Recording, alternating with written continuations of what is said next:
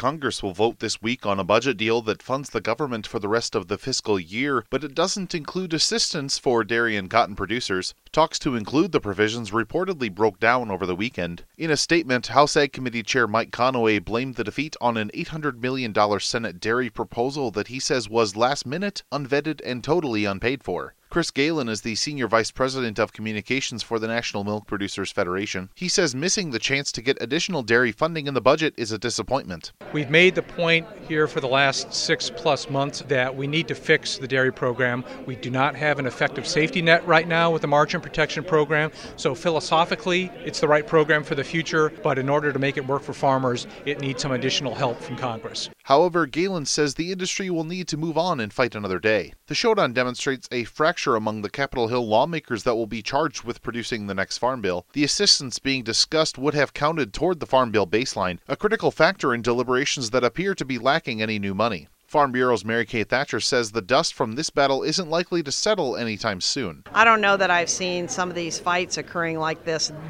early in front of the upcoming Farm Bill ever. So, it's just difficult. It's always hardest when you have limited budget and everybody's fighting for that last nickel, but usually the fights don't start quite this early. Passing a new farm bill is never easy, and Rob LaRue with the National Farmers Union says this won't make things any easier.